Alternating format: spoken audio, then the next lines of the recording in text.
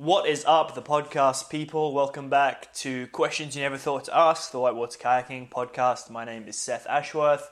This week we've got a fun little exciting podcast. Now we're going to start this game.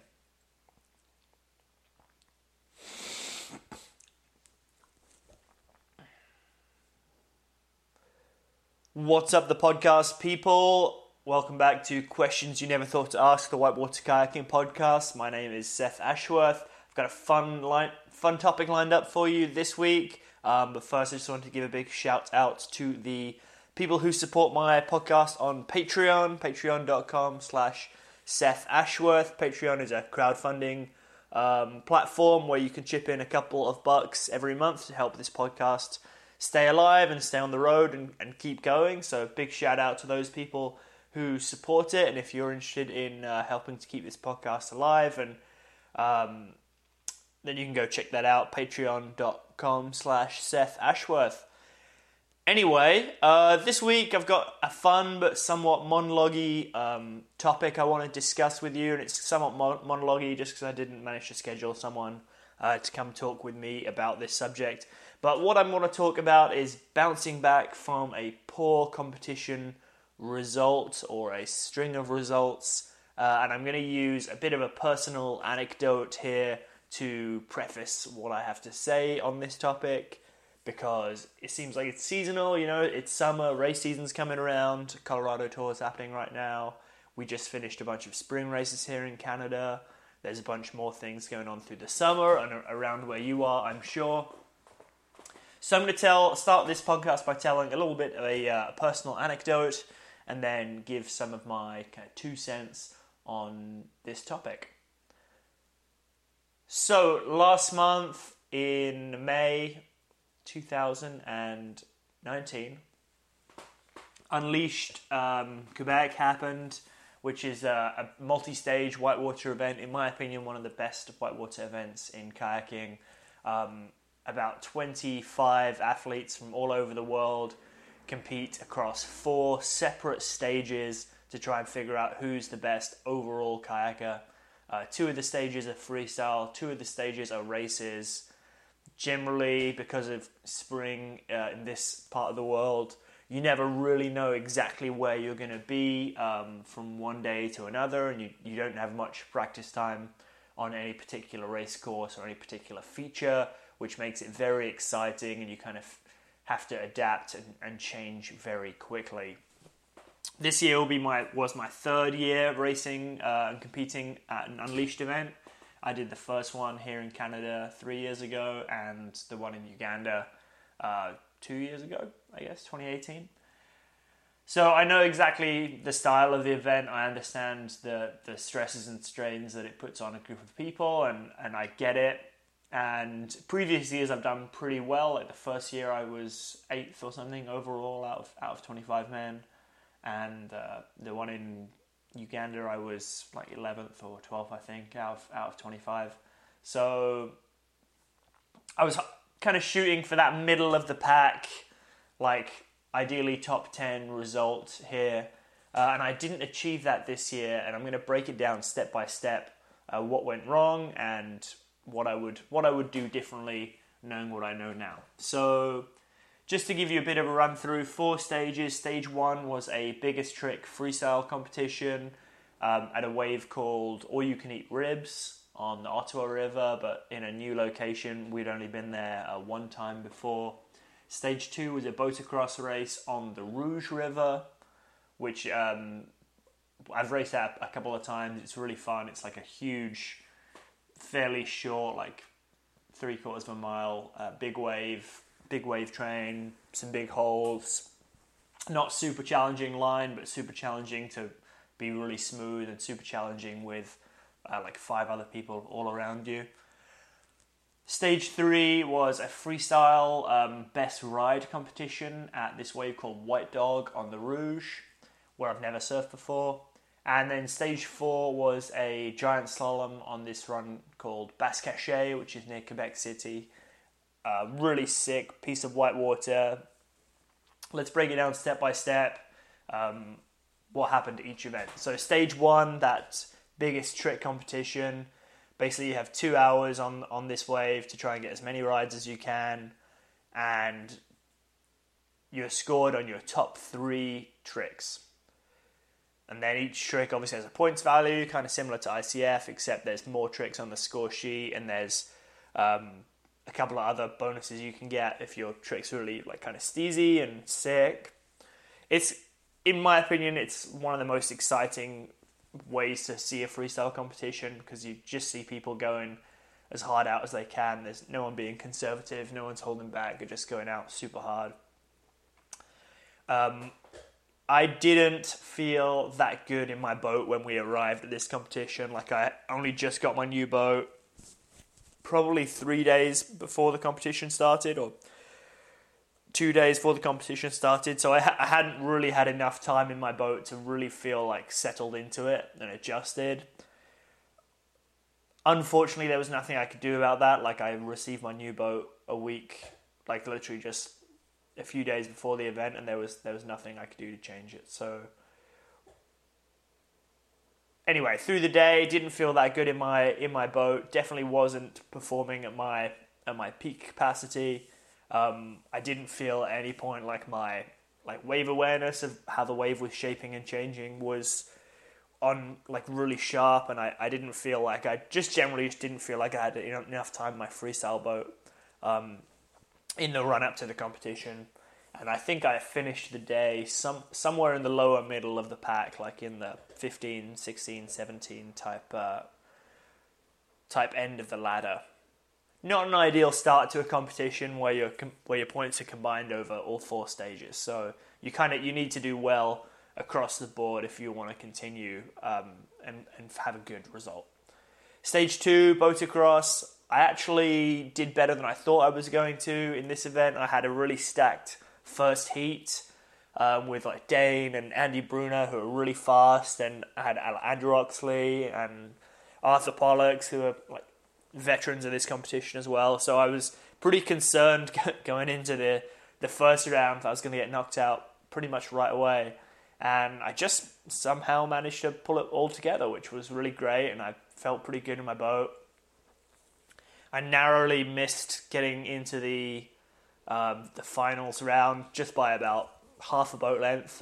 Josh Collins from West Virginia managed to just get to the banner right before me, which is not a big deal. Like, that's the way it goes down. I'm not upset about it. It is what it is. But I was happy to kind of pull it together somewhat there, or at least keep it together. Not the like top 5 result I needed to really balance out my last stage 1 result, but not that bad either. That put us into another competition immediately the next day, stage 3, White Dog. White Dog's a wave on the Rouge. Honestly, I'd never paddled there before. I never thought we'd have a competition there. It's not the biggest wave, and it's definitely not my favourite style of wave. It's more... how's the best way to describe it? It's not as kind of steep and vertical as waves I would normally choose to surf, and you definitely have to drive your boat out and generate a lot of your own momentum, which is not something I do very often and not something I practice doing very often, which is totally my fault, and I should be better at that. And the whole purpose of the competition is to find the best all-round kayaker, and if you can't do everything well, then that's on you. So anyway, kind of getting off on a side tangent here, but I hadn't done any practice of this wave at all. I never thought we would have a competition there because it's not particularly big, it's not particularly steep, it's not particularly scary. So that meant I had done 0 practice for my best ride, and the goal here was to have everyone had 5 rides and your best 2 rides counted. So you didn't have that many throwaway rides, and you had to be somewhat consistent over 2 rides, which I wasn't super pumped about. And to be honest, I never thrive in the competition atmosphere where nobody's really scared and nobody's really concerned about anything. It definitely doesn't get me going at all. And so when I showed up to the to that competition, it was just like I had no preparation. I didn't even know what the wave looked like, you know. So I stood there and I watched some people ride for a bit, and I kind of thought I had it dialed in, and when it came down to it, when I had my 5 rides, I just did not have it dialed in at all, and I was dead last at the end of stage 3, which didn't put me that well going into stage 4, but, you know, brush it off, stand up, move on. Stage 4, we arrived at Basse-Cachets, which is this river just outside of Quebec City. Really fun. We did a race here 2 years ago that was really high quality. Everyone was scared. The slalom was fun. There's some big moves, some big holes you want to avoid. And when we arrived at Basse-Cachets this time, the flow was like way less than half probably when we raced 2 years ago. And to be honest, I assumed we weren't going to race at all. It just wasn't like... There wasn't like a real feeling of scared in the air where everyone was just like kind of bricking it, and the course was challenging. The event organizer did really well to make the gates a lot more difficult because the white water wasn't as hard. But again, like if I had showed up there to paddle not in a competition, I think I would have gone to paddle somewhere else because the level was just like super, super low. But still fun. I had a really good motocross day 2 days before, so I was pretty pumped about racing some creeking. Practice lap went really great, but run 1 just wasn't super smooth. Wasn't bad, like I made all the gates, which not everyone did, but wasn't super fast. Got back to the top. Run 2, so you get 2 runs, 1 counts. Run 2, everything was going really smooth up until this kind of like crux double drop move about 2/3 of the way through the course. I was really flying. Everything else had gone well. I hadn't touched any rocks. My bow was nice and dry. I was going super fast. Like I could feel I was going fast, which I was pumped about. Unfortunately, on that crux double drop, I just didn't get like a strong enough left stroke to come out of it and into the eddy. And then kind of everything went wrong, and I got pushed past gate 2 into gate 3, and it was all game over from there, which is pretty distressing because I was having a really good run, and that left me finishing again like lower middle, like 17th, 18th or something. And overall, that put me in an overall position that I didn't want to be in. It was much lower than I wanted to be. And I was pretty unhappy actually, like leaving that competition. I just hadn't paddled my best at any point. And I was beat down. I was annoyed. So let's break it down for a second and figure out why did that happen and what would I do differently next time. So why did that happen? The main underlying story really is that I was completely underprepared. I spent too much time in Eastern Canada, like through February and March, not really kayaking at all. And I had to spend the time here because it's important I get enough days for my Canadian citizenship application, which is like the next step on from having a permanent residency card, which is what I have now. So it was important that I spent the time here in Canada, but my original plan was to be kayaking somewhere maybe out west or on Vancouver Island. Unfortunately, when I came back from Ecuador, that just wasn't the right option for me. There wasn't enough water there. They were having like a particularly dry winter. I didn't have that much money in the bank, so it was kind of like a whole thing.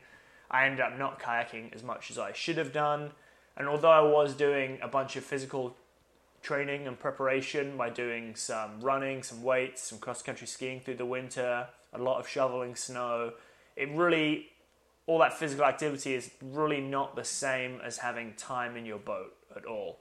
And my lack of time in my boat through that like 9-week period not just showed, but I could feel it. And I could feel my boat just like lagging and my body just lagging behind what my mind was saying for my boat to do, you know? So I think in the future, going into this competition, I'll be a lot better prepared. There's no way I will just do weights and running and physical activity without as much kayaking as I can get in that time. And I think even we did get a bit of kayaking in that time, but it wasn't like ideal preparation. It was laps down the frozen Ottawa River. You spend more time wading through the snow to get there and to get out of the river than you do actually kayaking. And your time on the river, it's so cold, you're mostly just trying not to get the water to hit you in the face. So probably I won't spend it, or I will try and make an effort to travel more and be more prepared going into competition season next spring, because definitely wasn't ideal this year. So what's the moral of the story here? The moral of the story here, really, in my opinion, is it's absolutely okay to make mistakes as long as you learn from them. And that's not just the case with this competition, that's the case, I think, in life, but especially since this is what we're talking about. Here I made a mistake that I didn't train enough, I didn't prepare enough, I didn't have enough time in my boat. Next year I'm going to make more of an effort to be in my boat more and more in the lead up in a more structured way that sets me up to succeed better.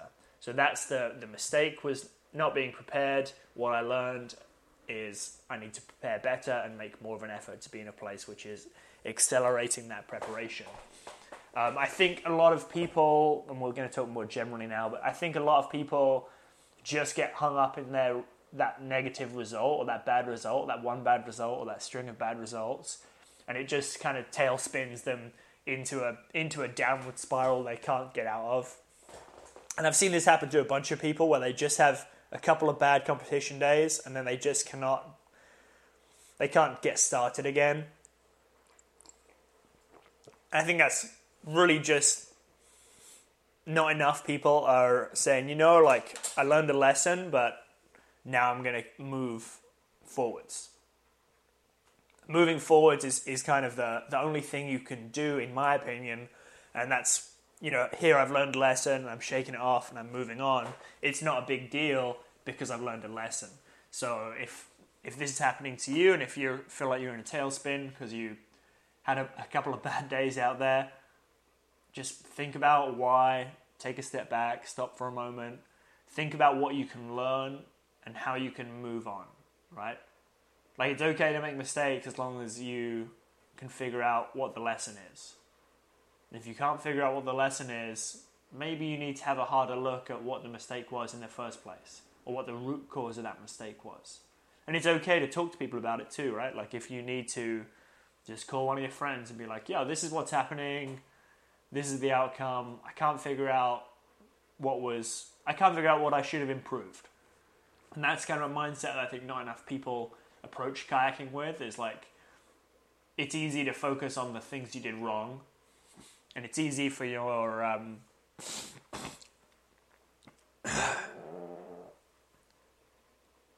it's easy for your mind to get locked onto those negative experiences, like those swims or the times you got rescued or whatever, and it's easy to forget all those really good experiences you had, where you were like successful on a line or successful on a rapid or successfully learned a trick or whatever it is. It's really easy to forget those really good times that you worked hard for, and really easy to like stay locked on to those bad memories where you did something wrong or there was a bad outcome. And I think it's important for us as kayakers to not let those few bad negative times crowd out the good times that we're working towards to improve and to be better kayakers all the time. So I guess the moral of the story is just, keep your chin up, keep moving forward. It's okay. It's okay to make mistakes as long as you're learning from them. What I want to finish this podcast by saying is, think about when the last time you made a big mistake was, and then I want you to think about why, and then I want you to go on a piece of paper at home. I want you to write down your phone if you don't use paper anymore. If you don't use paper anymore, good for you. Write down what that mistake was and what you learned from it, and then what you're going to do differently next time. And I want you to try and make sure you don't make that mistake again. I'm going to try and make sure I don't make the same mistakes I made this spring, next spring, and